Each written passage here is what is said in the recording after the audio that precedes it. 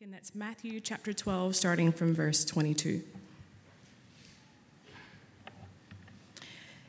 Then they brought him a demon-possessed man who was blind and mute, and Jesus healed him so that he could both talk and see. All the people were astonished and said, "Could this be the son of David?" But when the Pharisees heard this, they said, It is only by Beelzebub, the prince of demons, that this fellow drives out demons. Jesus knew their thoughts and said to them, "Every kingdom divided against itself will be ruined, and every city or household divided against itself will not stand. If Satan drives out Satan, he is divided against himself. How then can his kingdom stand? If I drive out demons by Beelzebub, by whom do your people drive them out? So then, they will be your judges. But it is by the Spirit of God that I drive out demons. Then the kingdom of God has come upon you. Or again, how can anyone enter a strong man's house and carry off his possessions unless he first ties up the strong man? Then he can plunder his house. Whoever is not with me is against me, and whoever does not gather with me scatters. And so I tell you, every kind of sin and slander can be forgiven, but blasphemy against the Spirit will not be forgiven. Anyone who speaks a word against the Son of Man will be forgiven, but anyone who speaks against the Holy Spirit will not be forgiven, either in this age or in the age to come. Make a tree good and its fruit will be good, or make a tree bad and its fruit will be bad, for a tree is recognized by its fruit. You brood of vipers, how can you who are evil say anything good? For the mouth speaks what the heart is full of. A good man brings good things out of the good stored up in him, and an evil man brings evil things out of the evil stored up in him. But I tell you that everyone will have to give account on the day of judgment for every empty word they have spoken. For by your words you will be acquitted, and by your words you will be condemned. Then some of the Pharisees and teachers of the law said to him, "Teacher, we want to see a sign from you." He answered, "A wicked and adulterous generation asks for a sign, but none will be given it except the sign of the prophet Jonah. For as Jonah was 3 days and 3 nights in the belly of the huge fish, so the Son of Man will be 3 days and 3 nights in the heart of the earth. The men of Nineveh will stand up at judgment with his generation and condemn it. For they repented at the preaching of Jonah, and now something greater than Jonah is here. The queen of the south will rise up at the judgment with this generation and condemn it. For she came from the ends of the earth to listen to Solomon's wisdom, and now something is greater than Solomon is here. When an impure spirit comes out of a person, it goes through arid places seeking rest and does not find it. Then it says, 'I will return to the house I left.' When it arrives, it finds the house unoccupied, swept clean, and put in order. Then it goes and takes with it 7 other spirits more wicked than itself, and they go in and live there. And the final condition of that person is worse than the first. That is how it will be with this wicked generation." While Jesus was still talking to the crowd, his mother and brothers stood outside, wanting to speak to him. Someone told him, "Your mother and brother are standing outside, wanting to speak with you." He replied to them, "Who is my mother, and who are my brothers?" Pointing to his disciples, he said, "Here are my mother and brothers. For whoever does the will of my Father in heaven is my brother, and his sister, and mother." This is the word of the Lord.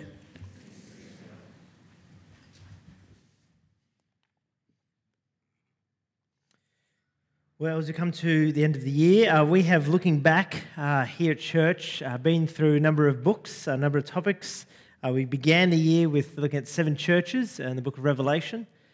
We looked at the life of David in 1 and 2 Samuel, then we delved into eschatology and heaven and hell and end times, and then we finished off the year with Matthew's Gospel. And today comes to the end. Now, I'm aware that in that passage there are a lot of questions that are probably raised about spiritual world, demons, and that kind of thing. Because it's a shorter sermon, I don't have time to go into it, but Josh interviewed Twanda Masango, who used to be with us when he was studying at Bible College from Zimbabwe, and asked him a whole bunch of questions about the spiritual world, particularly from the African perspective as a Christian. And so we're going to send that out via YouTube this week, and so I'd encourage you to have a listen to that rather, because there's some really helpful things that he has to say. But what I'm going to do is just really focus on those last 5 verses of chapter 12 that talk about family. One of the Christmas traditions that I love to do in the month of December is to watch Christmas movies.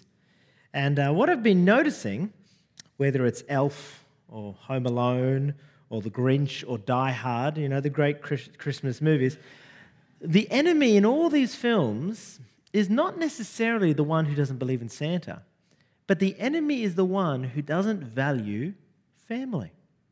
As one movie said, Christmas is all about family.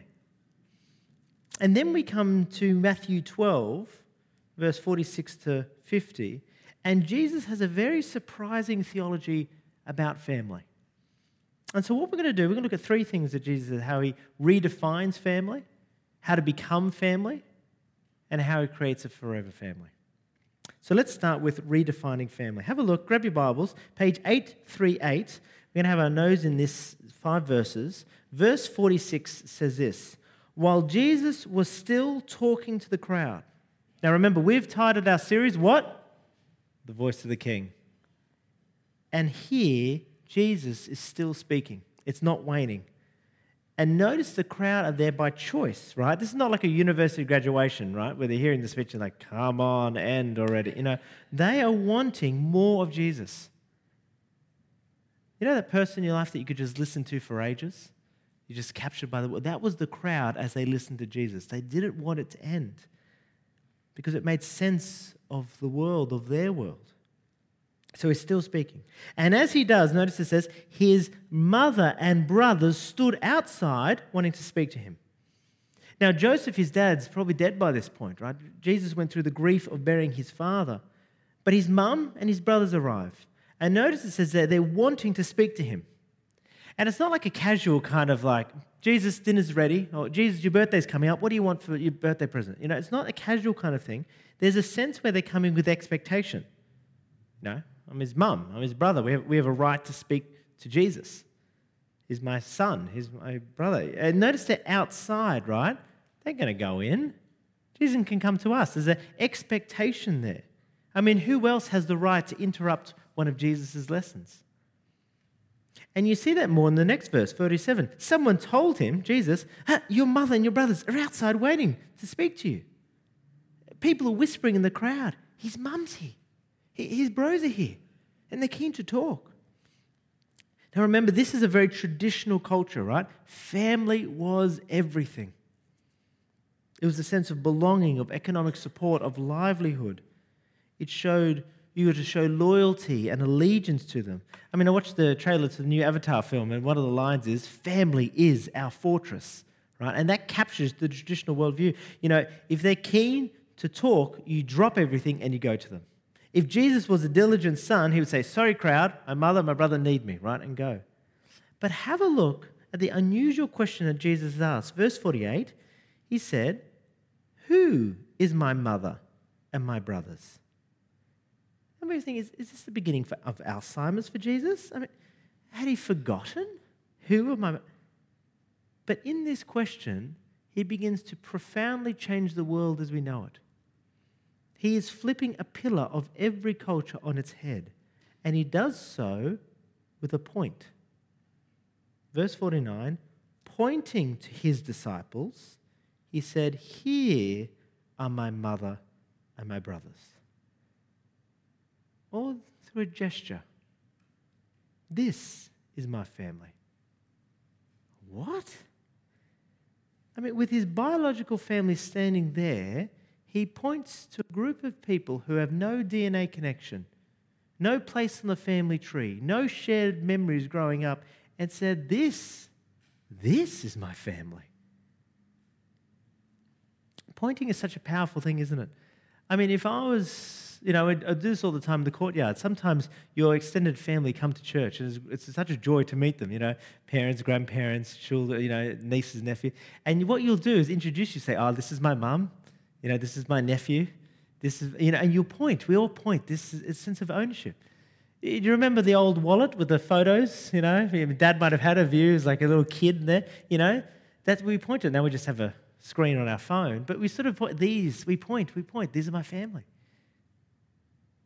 As Jesus points, he is pointing at John, Joanna, Mary Magdalene, Peter, and saying, these guys, they're my family.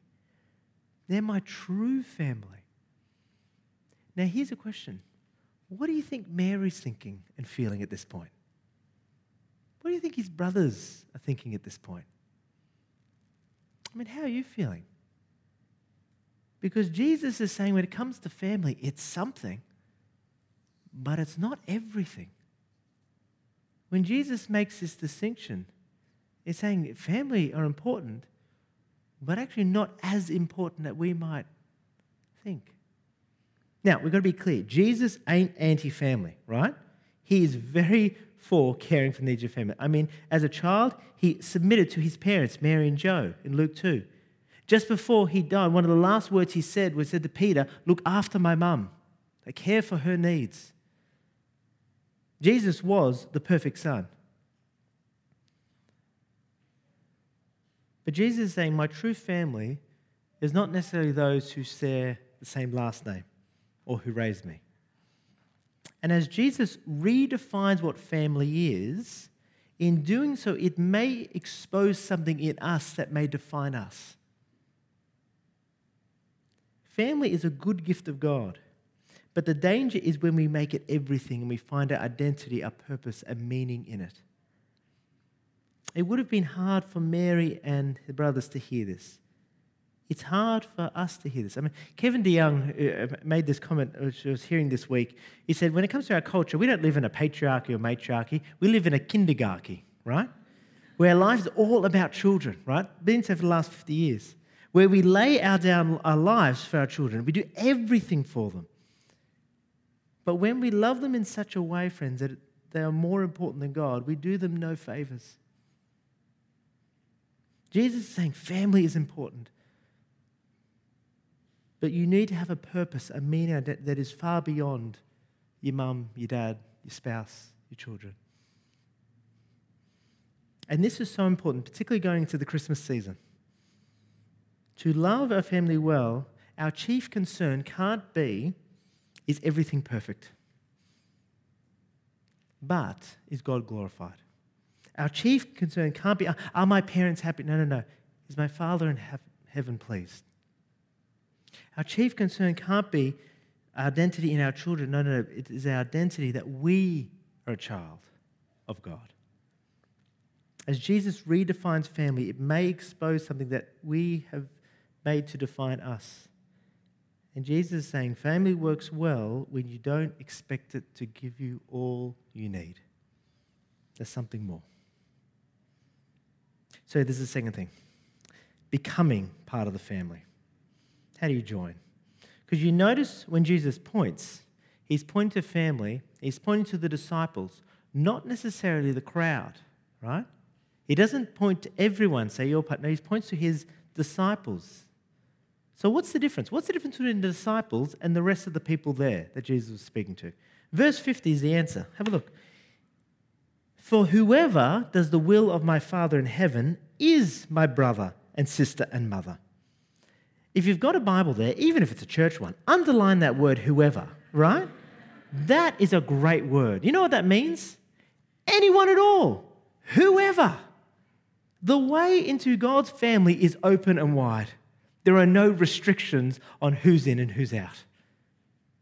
We are very particular about who's in our family, who's in, who lives with us, that kind of thing. I don't know what age you get to, but you get to a certain age where some people are very interested in their ancestry and their family tree, right? So you get a subscription of Ancestry.com, and people go wild, right, mapping out who's who. If you have someone in your family who's like that, imagine going to them and be like, hey, I just want to add someone. Jeff, I met him on the street. Can we just add him into the family tree? they will go ballistic. Like, no, it's got to be perfect, right? When you get, if you get married, I always say to married couples, engaged couples, a wedding is a uniting of two people and the offending of many, right? Because it's amazing what happens with family dynamics when a wedding comes along, right? People go crazy. We've got to have this person, we can't invite, Christmas lunch, people stress out.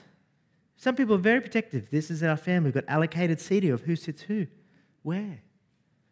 Jesus is not like us. He ain't picky. Whoever, welcome. He'll take anyone. But you might be thinking, yeah, but you don't know what I've done, James. I have done things, seen things, acted upon things that not even my biological family know about. And I'm petrified that they'll find out. When Jesus says whoever, he includes you. You maybe have hurt a lot of people, let people down, done things that are illegal. Whoever includes you. You might be thinking, I'm not all that talented. I'm easily forgotten, not much to offer. I'm boring. I'm used. Whoever includes you. You might be sitting there just, I'm normal. Normal job, normal gal, normal guy. Whoever includes you. Heck, you might be a Manly Seagull supporter. Whoever includes you. Notice it doesn't say whoever is familiar with church. Whoever is a good person. Whoever has a Christian in their life. As Spurgeon said, your qualification to come to Christ is your lack of qualification. And there's no greater example than Jesus' own mum. Jesus' own mum, Mary, did not automatically get into the new spiritual family by the fact that she gave birth to Jesus. If she didn't make it in using the family card, no other thing would work. But it's not completely conditionalist because it doesn't just say whoever. What does it say? Whoever does the will of my Father in heaven. You're not just part of God's family by mere existence, but to do the Father's will. The question is, what's the Father's will? How do you know it? How do you do it? We can't know it unless we're told, yeah? This is the problem with children, right? Children assume that you know what they're thinking. They don't tell you. They just assume that you know that they're hungry, tired, or whatever, and then they chuck a tantrum, right? And this is why it's so important to grow up, because you tell people what you're thinking. Or we should, right? It's the problem in most families, right? We just assume that you know what is going on in my head, right? No, we need to speak it. We need to share. When it comes to Jesus, God's will, it's here, right? He needs to reveal it, to share what his will is for us to know. And the problem is, he's in heaven, we're down here. How do we know? This is why, jump over 2 chapters to Matthew chapter 11, verse 27. This is how we know what the Father's will is. Verse 27, all things, Jesus says, have been committed to me by my Father. No one knows the Son except the Father, and no one knows the Father except the Son, and those whom the Son chooses to reveal him. The way we know the Father's will is how? Through the Son. We couldn't possibly otherwise know. And so when you see Jesus, you're seeing the Father. When you listen to Jesus, you're listening to the Father. The two are one. Jesus perfectly reveals, passes on the Father's will. And what is it? Next verse, 28. We looked at this 2 weeks ago. Come to me, Jesus said, all who are weary and burdened, and I'll give you rest. Take my yoke upon you. In other words, faith, come to Jesus. Take my yoke and obey him. The Father's will is that you would trust in his one and only Son and follow him. The Father's desire for you is to acknowledge his one and only Son and seek to obey. That, and that alone, is how you're in the family. I quite like automatic doors. You know those ones where you go to the shopping centre? It's the closest I've ever come to being a superhero, where I just feel like open, and it just does. But anyway, that's me. What I love about automatic doors is that what I've noticed is they open for anyone. They don't just open for those who are good looking, or those who are rich, or those who are good people. They open for everyone. Open, shut. But there's one thing you need to do with an automatic door, and that is walk towards it, and then it opens. When it comes to the Lord Jesus Christ, he says, whoever, come, rich or poor, good or bad, smart or dumb, beautiful, ugly. But you need to come to him.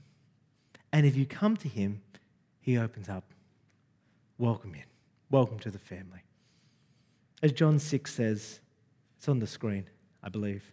For my Father's will is that everyone who looks to the Son, goes towards him and believes in him shall have eternal life. That and that alone is the way to approach and enter God's family. You know, there was 3 types of people there in Matthew 12 on that day. There was the crowd. They did not do the will of the Father. They listened, they heard, but they kept Jesus at a distance. There was biological family who thought they deserved to be part of God's family because of who they are. It didn't cut it. But then there was the disciples, those who came to Jesus in repentance and faith. I mean, Mary and his brother, Jesus' brother James, did actually become a disciple of the Lord Jesus Christ. But not because of who they were, but it's who they followed.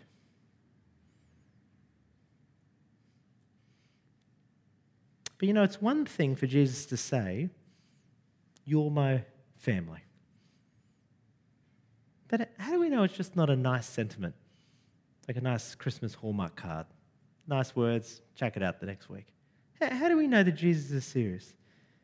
This is the third thing, the forever family. I remember a lady, Merrin, who came from another country, came to Sydney, and Merrin got connected with the family, and that first Christmas was welcomed in. Experienced a lot of love and support and provision of a whole bunch of things. But a couple of months after, almost a honeymoon period left, and she became forgotten by that family. They stopped inviting her, stopped calling her. And sometimes we think that might be what it comes when God's family. It's a good time at the beginning, but he might ignore me. Or worse, forget. We're coming to the end of Matthew 12, but it is not the end of Matthew's gospel. Because when Jesus points and says, you are part of my family, he is deadly serious about that. It ain't token. He ain't flippant. He ain't just a nice moment, a moment of flattery. He wants you to be part of his family, not just for a season, but forever. I mean, have a look on the screen. Galatians 4 beautifully sets this out of the lengths that Jesus has gone to have you part of his family. It says there, but when the set time had fully come, God sent his son, born of a woman, born under the law. That's Christmas, right? That Jesus came to be the perfect elder brother that none of us could be. And why did he come? Verse 5, to redeem those under the law that we might receive adoption to sonship. See, what is the key about being part of any family is you share the same blood. When it comes to Jesus' new family, you got to share the same blood, but it ain't ours. It's the Lord Jesus Christ who spilt his blood on that cross to unite us together, to wash away our sins, to forgive us, so that we can have a legitimate seat at God's family table, so that you can legitimately call one another brother and sister because you're united together, that we bear the family mark. We're adopted in. We ain't on the outside. You are in and really in. Jesus wants you to know when it comes to you being part of his family, he's adopted you in. And he ain't going to unadopt you. Verse 6, because you are his sons, God sent the Spirit of his Son into our hearts, the Spirit who calls out, Abba, Father. So you ain't no longer a slave, but God's child. And since you are his children, God has made you also his heir. That the Spirit is sent into your heart, so you're not just our children, but the Spirit enables you to speak family talk. Like one thing, you call God what Jesus calls God. Dad. Daddy. Father. If you ever talk to anyone who's adopted a child, particularly the father, the first time they get called dad, it is a precious thing. And is adopted into the family, we get to call the God of the universe Dad. and that His Spirit is in us, that we're not slaves, but we are strengthened. We want to behave like children who honour our Father. You ain't just kind of in when it comes to God's family. You are in, adopted in, really in. So much so you bear His name, and there is an inheritance coming. Your name's written on the will, so to speak. Jesus points. He points to you and says, I want you to be part of my family forever. You know, I had the realization the other day. I was just walking along the street, and it had this moment where it just stopped. And I had this moment where I realized, you know, God likes me. I know that sounds weird, but at this moment, like, God actually likes me. I know God loves me, right? Isn't Jesus? But He actually likes me. You know when you like someone, how can you tell? You spend time with them. You want to enjoy their company. You want to be around them.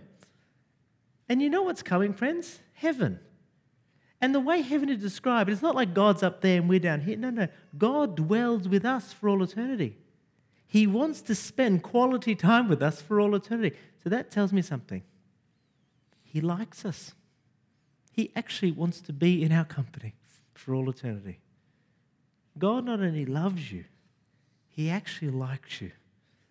And that may not be the case for the family of you that God's given you right now. You might love them but not necessarily like them. But the family that God has saved you into, He loves you and likes you. You know, friends, looking back on this year, it's just in this moment of reflection. To be honest, personally, it's not been a great year. I'm happy to see the end of 2022 go. At the beginning of this year, I think Ros Hills, she said to me last year, she was praying that God would give her a word or a verse, and you know, as going into the end. So I did the same thing. I said, God, going to 2022, I pray that you'd give me a word or what this year's going to be like. For her, I think it was like courage. For me, you know what God said? Death. And I was like, what? For a whole January 1st, I remember this overwhelming sense. I feel like I was saying this is going to be a year of death. And I thought, okay, maybe it's a mistake. But January 2 and January 3, 3 days, I felt this overwhelming sense that God was telling me, prepare yourself. 2 weeks later, the goldfish died. I thought that was going to be the end of it. But it wasn't. As I look back on this year, it has been a profound year of grief, where I've had parents go overseas, my sister to Melbourne. I've, buried my grandma and my brother-in-law the other week. There's been goodbyes of staff members, and there has been a profound year of grief and loss. But I'm looking forward to saying goodbye to this year.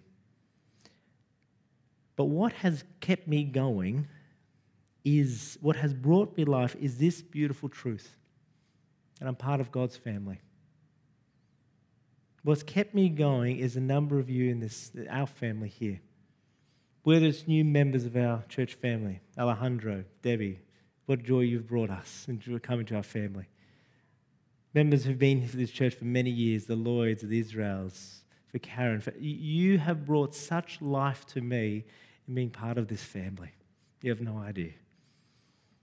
Now, has this been a perfect family? No. I found out this week that siblings clash 3.5 times every hour.